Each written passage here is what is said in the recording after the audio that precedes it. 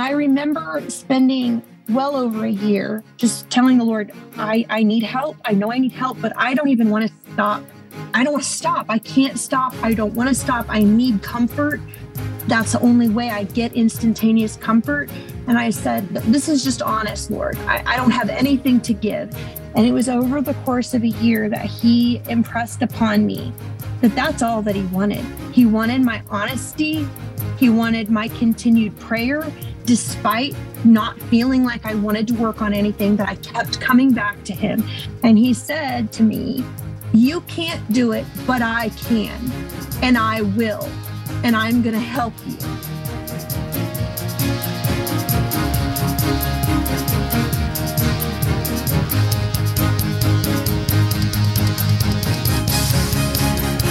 You're listening to Altered Stories with Michelle Renee Gutch.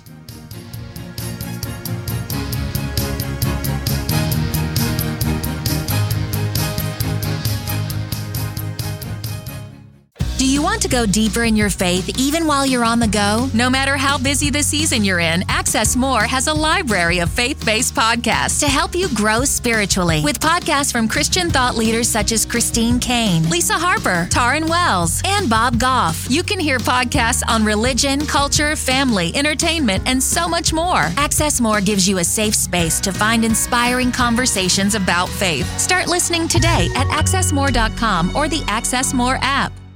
Hello, Altered Story Show listeners. This is your chief storyteller host, Michelle Saunders Gutch, and welcome to my season 2, 105th episode, Constance, Broken to be Rebuilt, God Story. And thank you for listening to my show that is part of the Spark Media Network and the Edify app that helps Christian women share their God stories so women around the world can hear them so they never feel alone. And today, friends, I am blessed to be recording this episode on the National Day of Prayer. And for those of you that do not know what the National Day of Prayer is about, it is a day that is observed annually in the United States on the first Thursday in May. And it asks people to turn to God in prayer and meditations. Friends, I have found that prayer always gives me a connection to God, which is wonderful for our emotional well-being. And when I start to worry, friends, I begin to pray. And as a believer, the Holy Spirit just works, and I feel this peace, and that is so profound and powerful. And when 2 or 3 people pray together, wow, God really honors that too. And so I am just thankful that we live in a country that is recognizing that. It is recognizing that we do need to take a day to really honor God and pray all together collectively. So friends, it's now time to get this show started. This is why I have the show, because I get to interview awesome guests. And today I am excited to bring to the mic my special guest, Constance Lawson. I met this lovely mom to be, and she's a mom too, but she's going to be bring another one into this world. But I met her through the Spark Media Collective group, and what a blessing.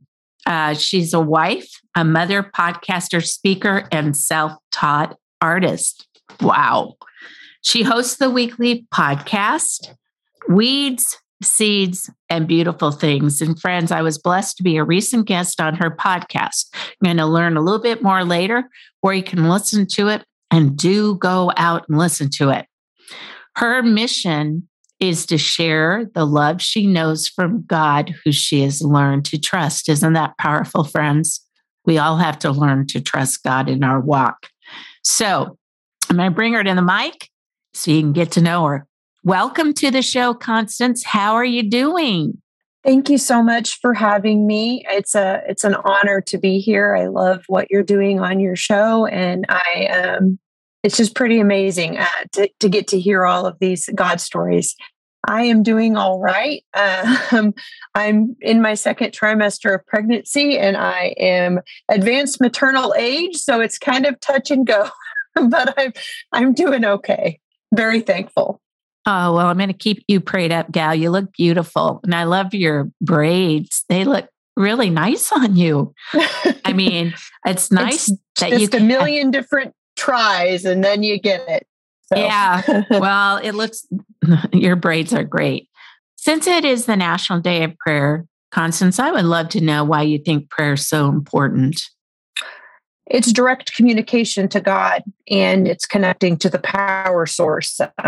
It's this opportunity to, no matter where you are, or what you're doing, or how you're feeling, or what circumstance you're in, you have the ability to connect personally with the creator of the universe, who is also, when we're praying, we're typically believers. And so it's our Father. We're being able to connect to our Father in an intimate way. And our Father is not only available, but he is able to assist us and help us. And he wants to do that. So it's something that is always available, and it's always beneficial. And it's this connection to the power source, which is God, our Father. It's amazing, isn't it? It's a one connection that we can have all collectively together. It's just powerful. So, Constance, as you know, I shared women's transformational God stories all over the world. And I would love to hear from you why you think sharing your God story is so important, because I do get different perspectives from my guests. And I just think it's really good to always ask that. Yes. Well, I think that my story is important to share for the general reason that we're called, to be witnesses of the goodness of God. And stories are the way that we get to do that. But on another level, my story, I feel like, is special because it shows continued suffering and continued struggle, but in those times, the remaining faithfulness of God. So I feel like it's powerful because my story isn't one where I get to say that I was completely healed and completely delivered and I'm walking in complete freedom. But it's one where I get to say that I struggle most every day, and I've still continued to face some really big tragedies and crisis moments throughout my life. But in those moments, what has changed and what has really been rebuilt is my view of God, my love for God, and my understanding that his faithfulness and his goodness is not dependent on my circumstances or my situation. Yeah, that's a great segue. The way my show works is we have the women that our guests share where their God story began, and some go through the whole story to the end where they want to break. But I'll just give you the opportunity to share as much as you choose or want to. So, Constance, can you share where your broken to be rebuilt God story began? Yes. I believe that it began at the time of conception in the womb. I just feel like there was almost a supernatural target on my back from even before I was outside of the womb. When I was born, my grandma said to my mom, these little feet have so far to go. And she didn't realize at that time, but looking back over my life, I believe that was a prophetic statement. So I have one sister. She's 4 years younger than me. My whole family currently resides in Manhattan, Kansas. We moved to Manhattan, Kansas from Oklahoma City, where I lived a majority of my life. When I was 11 years old, I developed an autoimmune disorder. It goes by the name PANDAS. That's an acronym for a really long name. And it stands for Pediatric Autoimmune Neuropsychiatric Disorder associated with Streptococcus.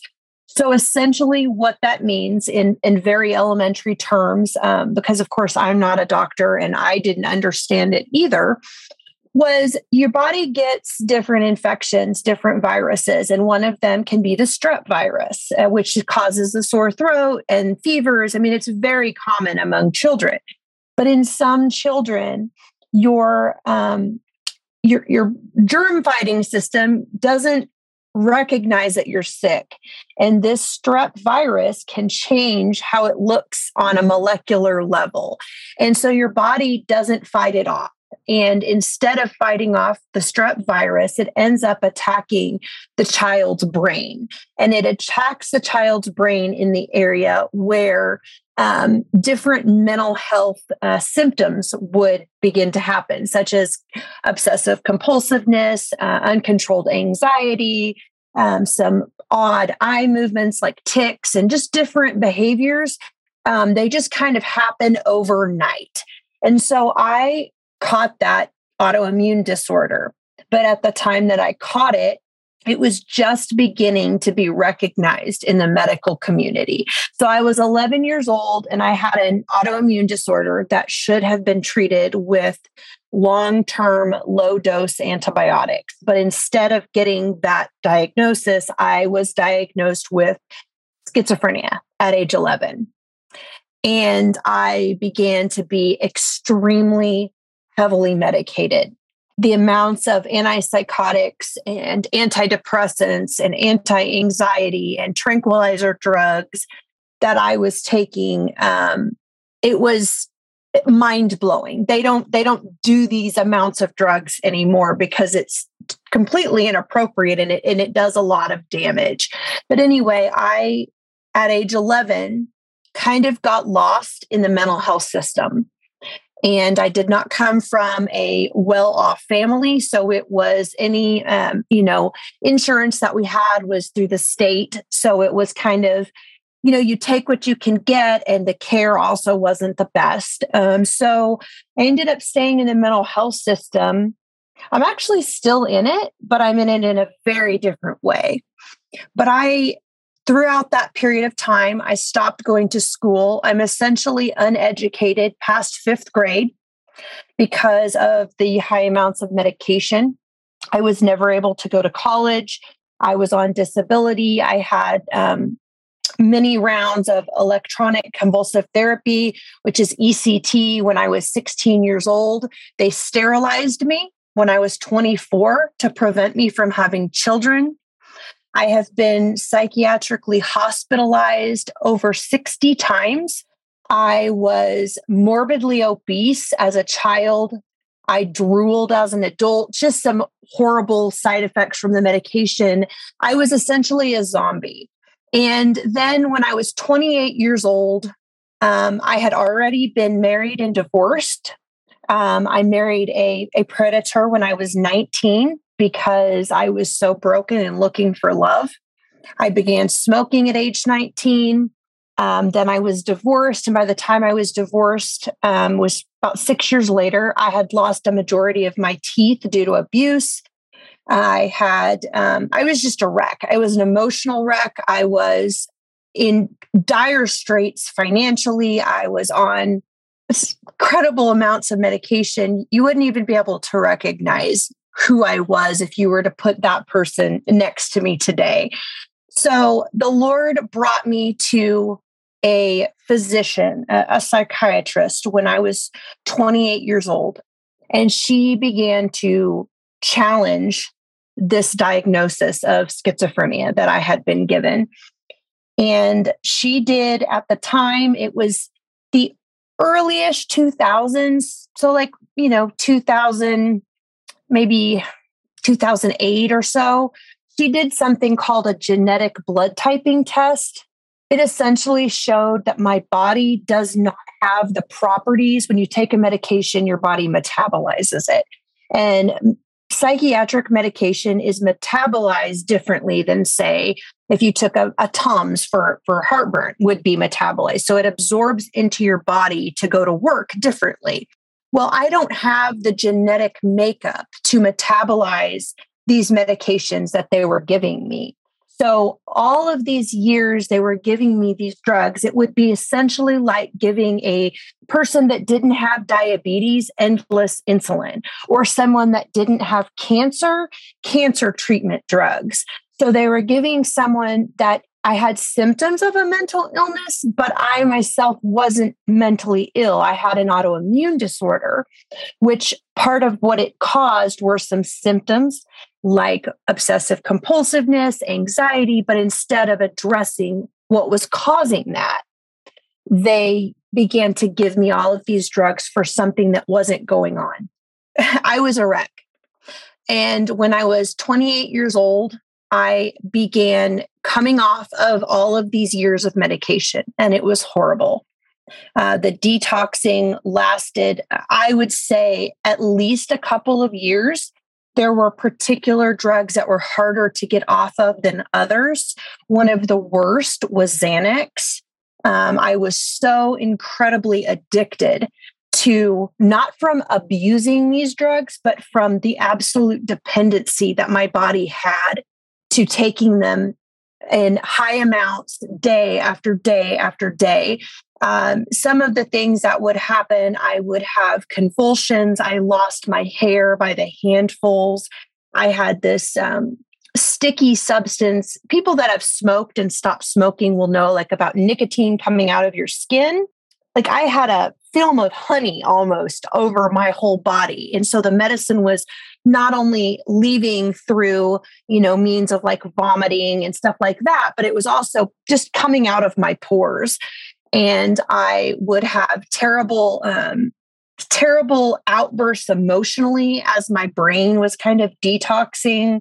My heart would race. I couldn't sleep. It was very common for me in that first 2-year span to go 3 or 4 days without sleep, just because my body did not know how to cope with having these drugs be taken away.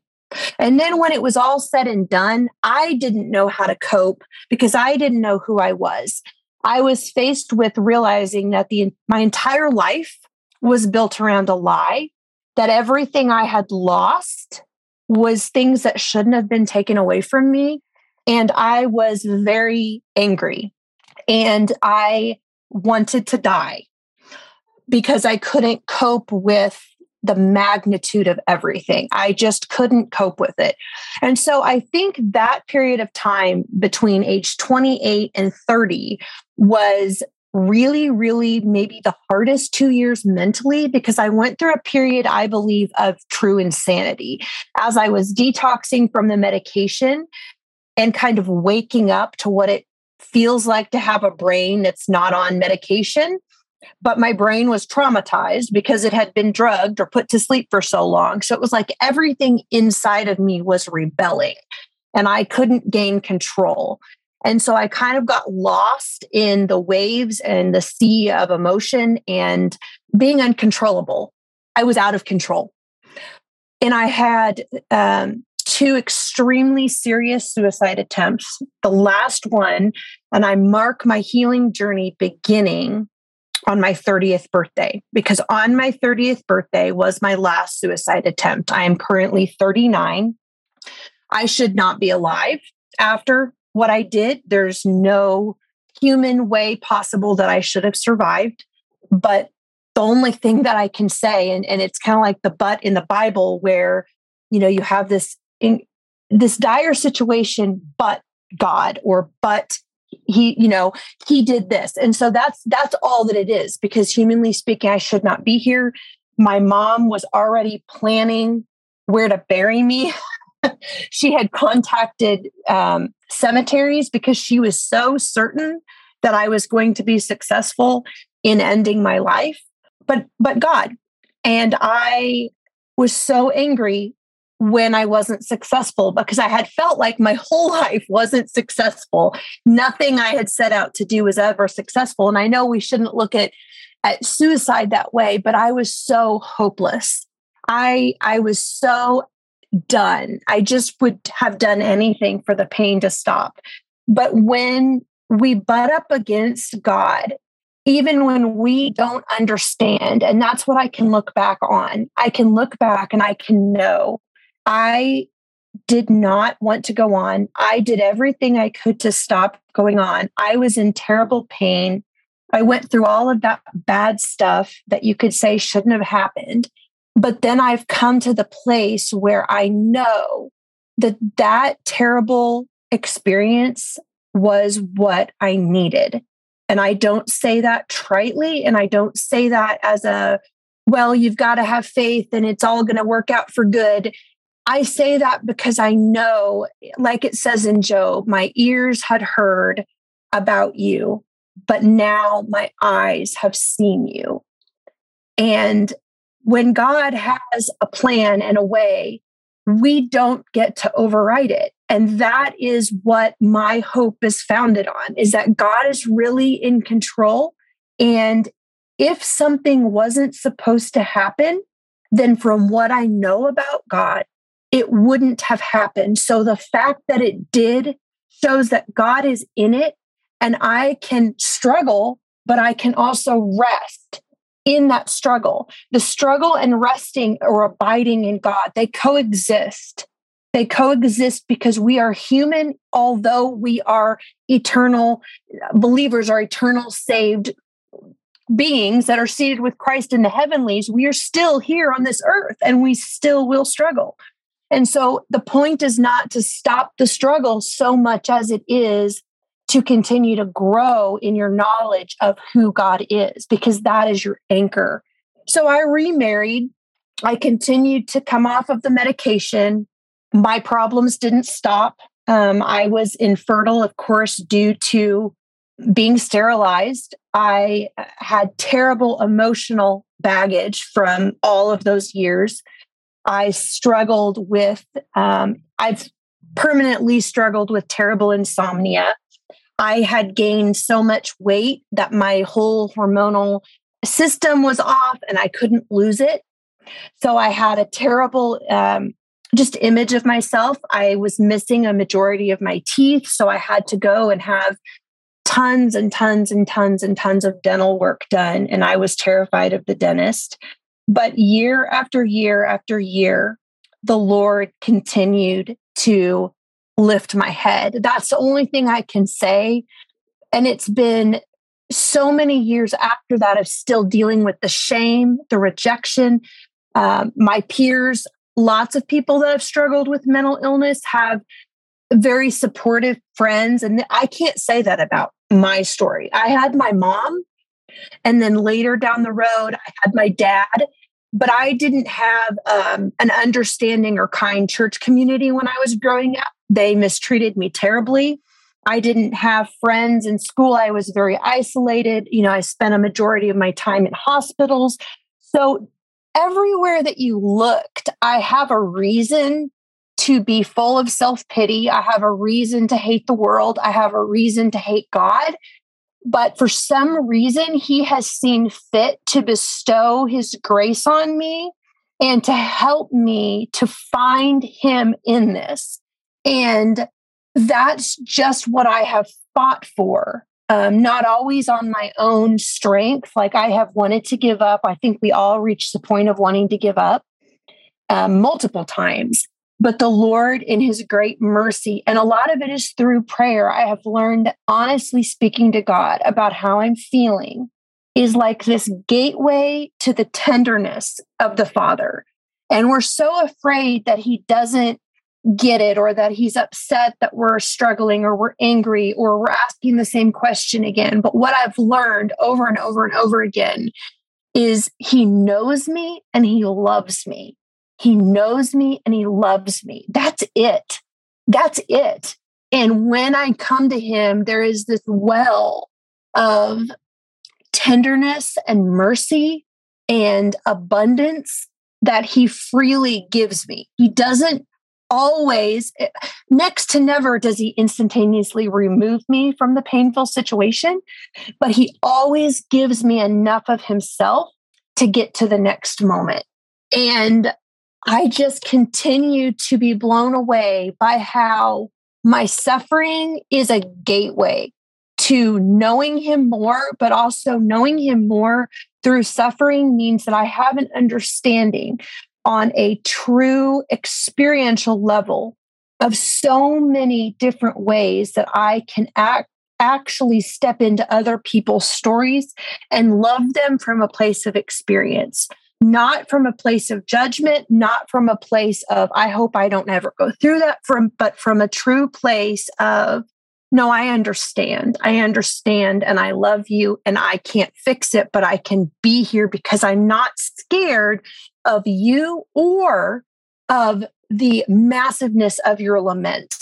It's easy to be scared off when people are excessively emotional or they're excessively grieving.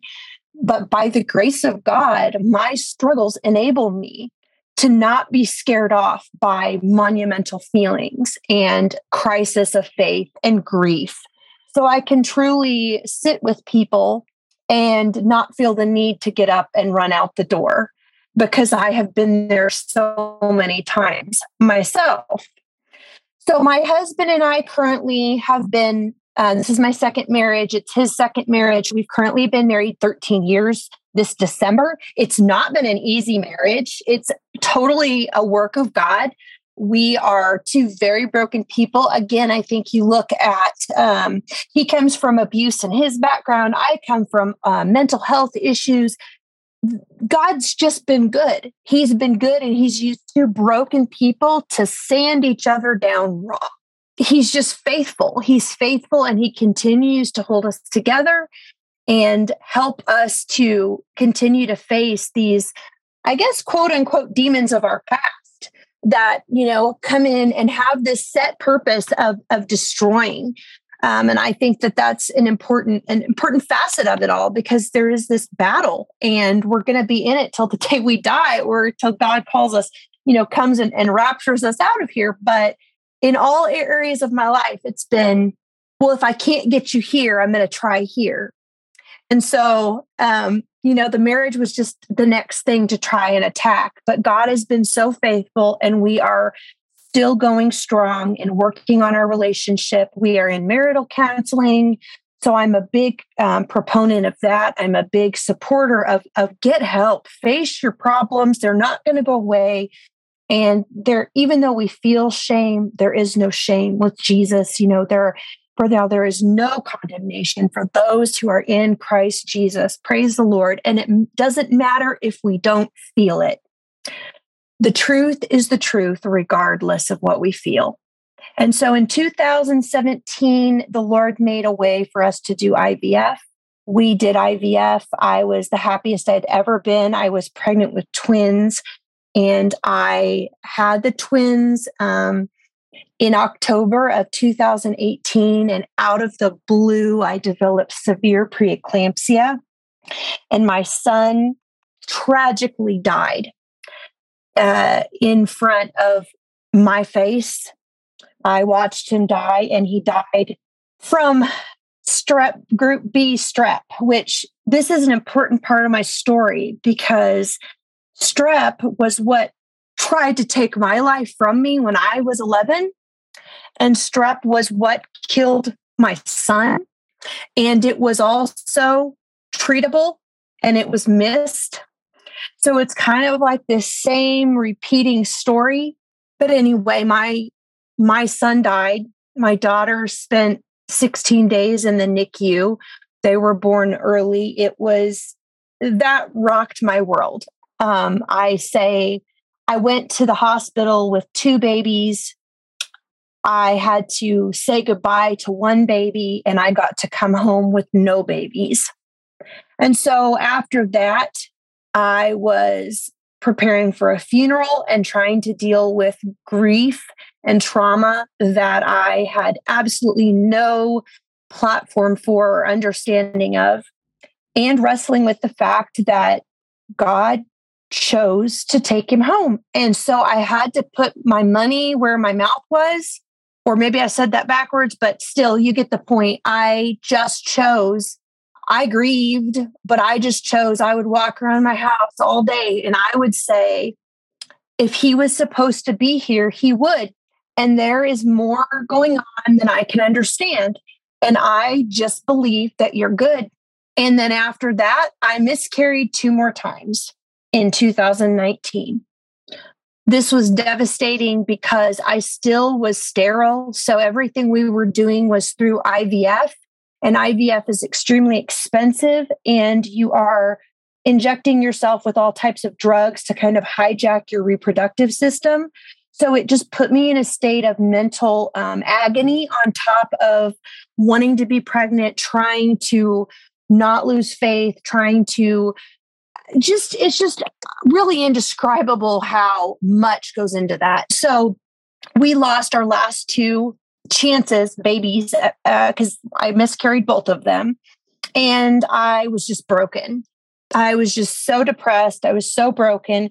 It wasn't that I didn't believe God was good. It's just that, again, this is one of those things where the struggle coexists with the goodness of God. And the fact that he doesn't take us out of situations that we're supposed to be in, no matter how hard, is only proof of his love. We think of love, and I remember the Lord so clearly telling me this because I finally got to the point where I was honest with him and I said, you were supposed to protect me. You didn't protect me. And as clear as day, he told me, Connie, I did protect you. Your view of protection is not mine. My view of protection means doing and allowing anything to create you into the woman that I know and I created you to be. And that just hit me differently. And I just knew that all of the statements of faith and all of the holding on to truth, even when I was doing it, not feeling it, but I was just doing it out of exercising that will. You are good. You are faithful. I knew that I was right. I knew that I had fought the good fight and that the Lord was working something in me that was going to be something that could never be taken from me. It didn't matter what you did or to me or what I went through, that this faith that I have in God was beginning to become this part of me that could no more be removed from me. And I wanted that. And I wanted it no matter what it cost. And so then we waited and we prayed, and I felt like we were supposed to continue to look at avenues to get pregnant. So I ended up going and having a surgery out of state. The Lord provided for that. And I had my sterilization reversed. And this was in 2020. And then I got pregnant pretty much right after that. And I had another little girl. So that's living girl number 2. And she was born July 16th of 21. And then after she was born, I developed postpartum cardiomyopathy, which is heart failure. And I almost died from that.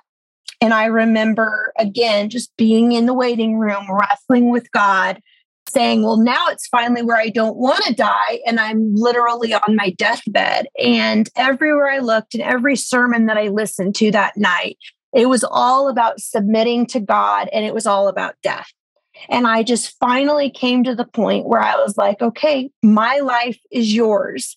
And I want what you want. And I trust that if you take me home, you're going to provide for my daughters and my husband and my mom. And ultimately, his great faithfulness, he brought me through that.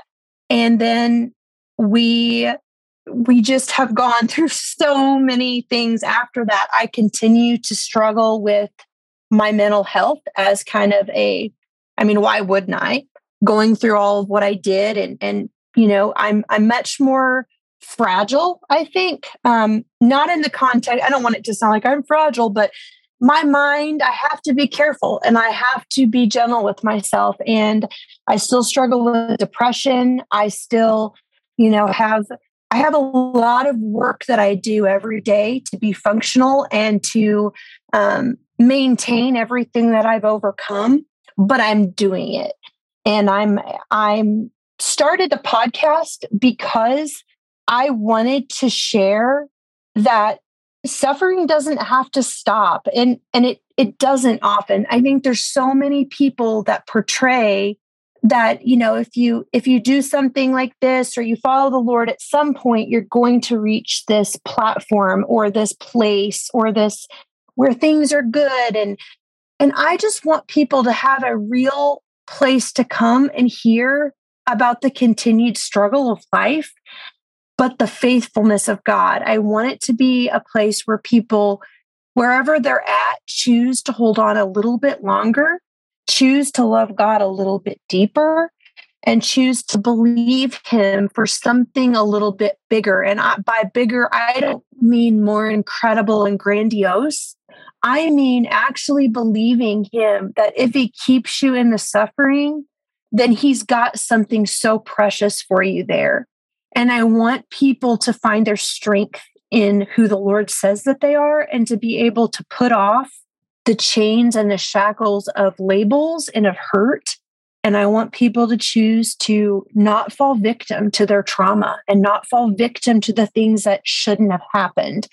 I want them to have a bigger view of God so that even though these things happened, that's the very reason why they have the opportunity for God to be seen so clearly in their life.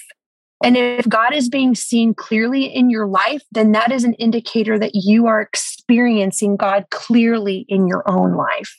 So I had, out of the last big thing, I had bariatric surgery. The Lord opened the door. I had developed a very, very unhealthy relationship with food when I quit smoking. And then when I lost my babies, and then of course I'd already been off kilter from all the years of medicine, but I just ballooned to over 300 pounds and I couldn't stop. I didn't want to stop because it was the only thing that brought me comfort was eating.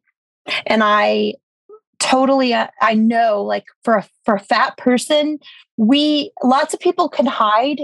You can hide your addiction to pornography. You can hide insecurity. You can hide jealousy, but you can't hide being fat. You can't hide having such a low image of self. It forms other people's opinions about you, but it forms your own. And it's just this prison. And I remember spending well over a year just telling the Lord, I need help. I know I need help, but I don't even want to stop. I don't want to stop. I can't stop. I don't want to stop. I need comfort. That's the only way I get instantaneous comfort. And I said, this is just honest, Lord. I don't have anything to give. And it was over the course of a year that He impressed upon me that that's all that He wanted. He wanted my honesty. He wanted my continued prayer, despite not feeling like I wanted to work on anything, that I kept coming back to Him.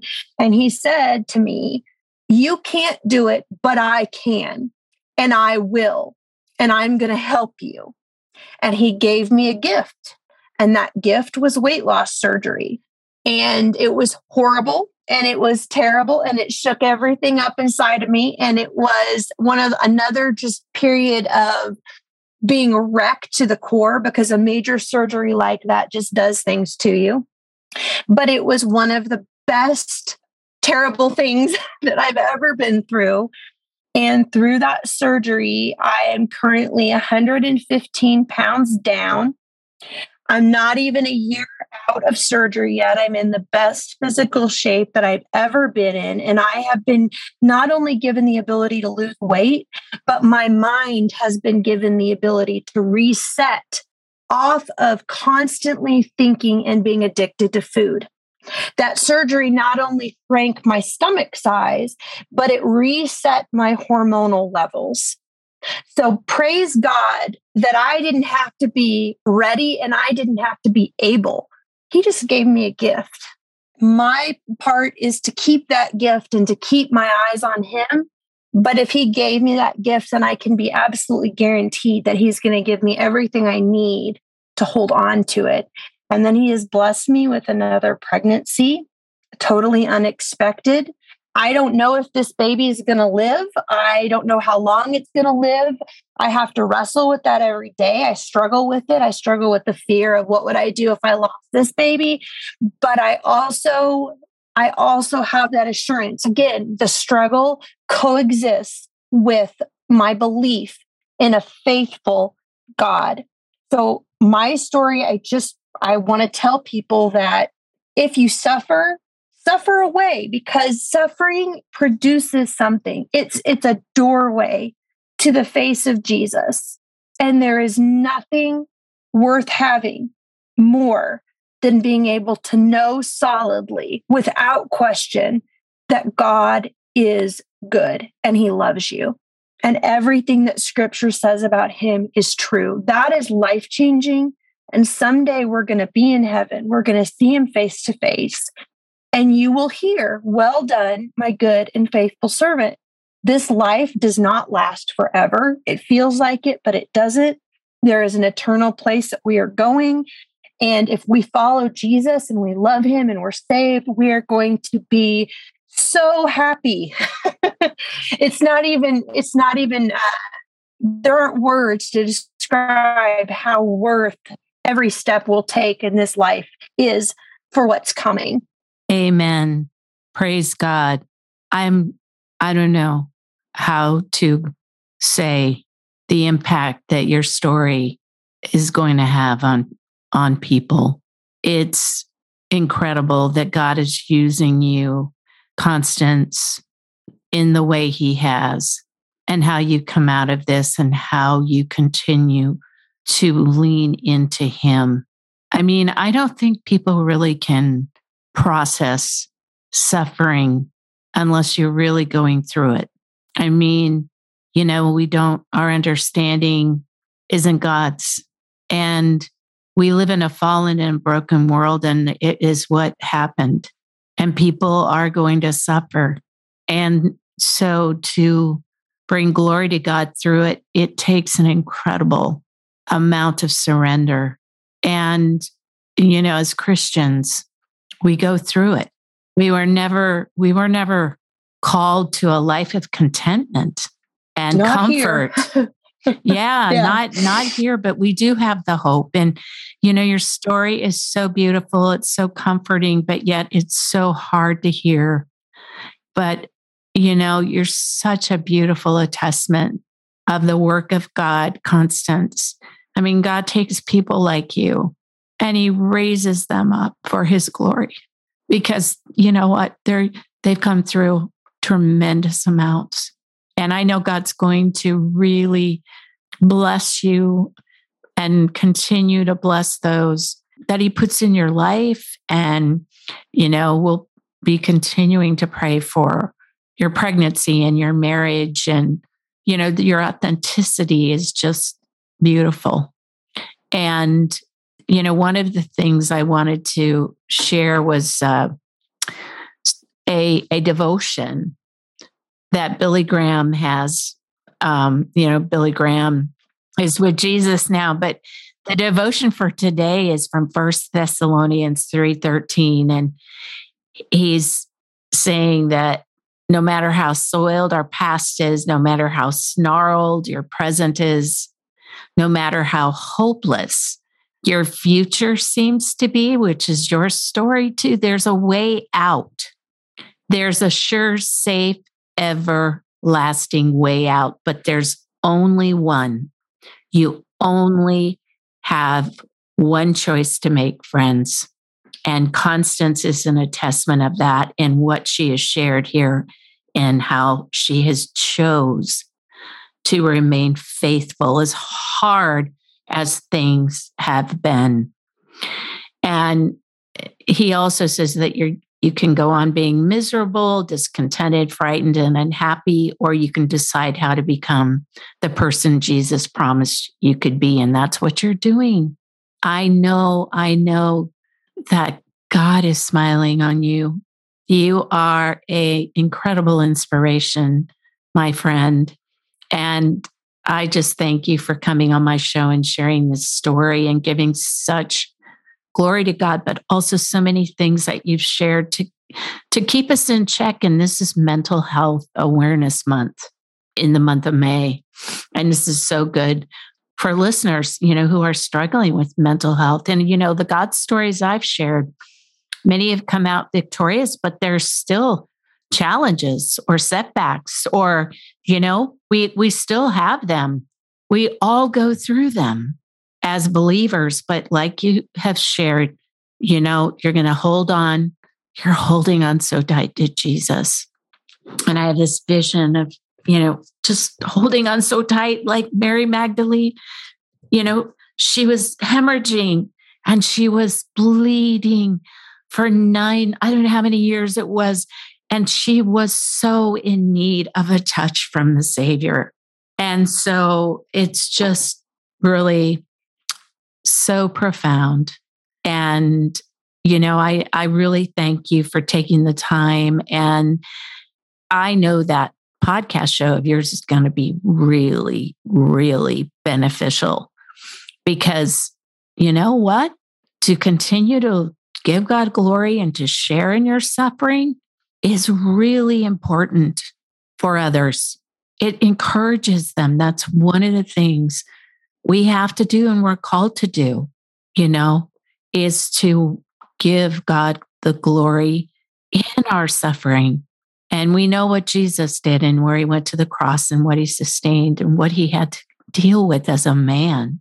It's hard. It's difficult to give thanks to God when things are so hard, or to be happy for others, or when we've been through suffering, we've had setbacks, and when we get great things in our lives, right?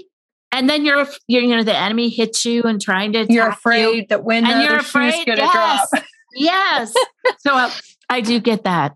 I do understand that. And you're like, oh, so every day you get up tiptoeing. And I know the Lord doesn't want us to expect these things, but I do know he wants us to depend on him in all things. And, we don't know what the outcomes of our life are going to be. He does. He has the bigger picture, but we got to keep our God eyes on, lady. And that's what you're doing. So do share any closing words and then let us know how people can get in touch with you.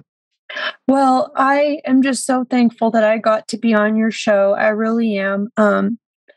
I pray blessing over your ministry and what you're doing. And I just want to leave your audience with this little phrase that's been in my mind the past week and a half or so. And it's hope walks on. And that's important because hope doesn't feel to go on. Hope doesn't need answers to go on. Hope doesn't have to be in the right situation to go on. Hope, it just walks on. And why does it walk on? Because it's not something that's of us. It's not something that is from us. It's something that is given to us that we can appropriate as our own, which means we get to take its benefit. And we can just walk. We just put one foot in front of the other and we leave all of the concern and the worry and the outcome to God. So you can walk on in hope and feel bad, and you're still doing the right thing. So I want to encourage you, whatever you're facing, wherever you're at, just keep walking.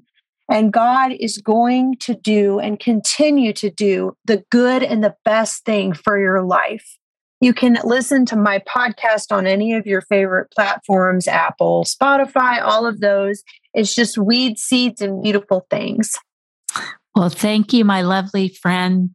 It's been an incredible honor, Constance, to bring this story to the audience. I feel so honored to be able to do this. And I hope we get a chance to meet up sometime in person. But in the meantime, friends, until the next show, be heard and be healed.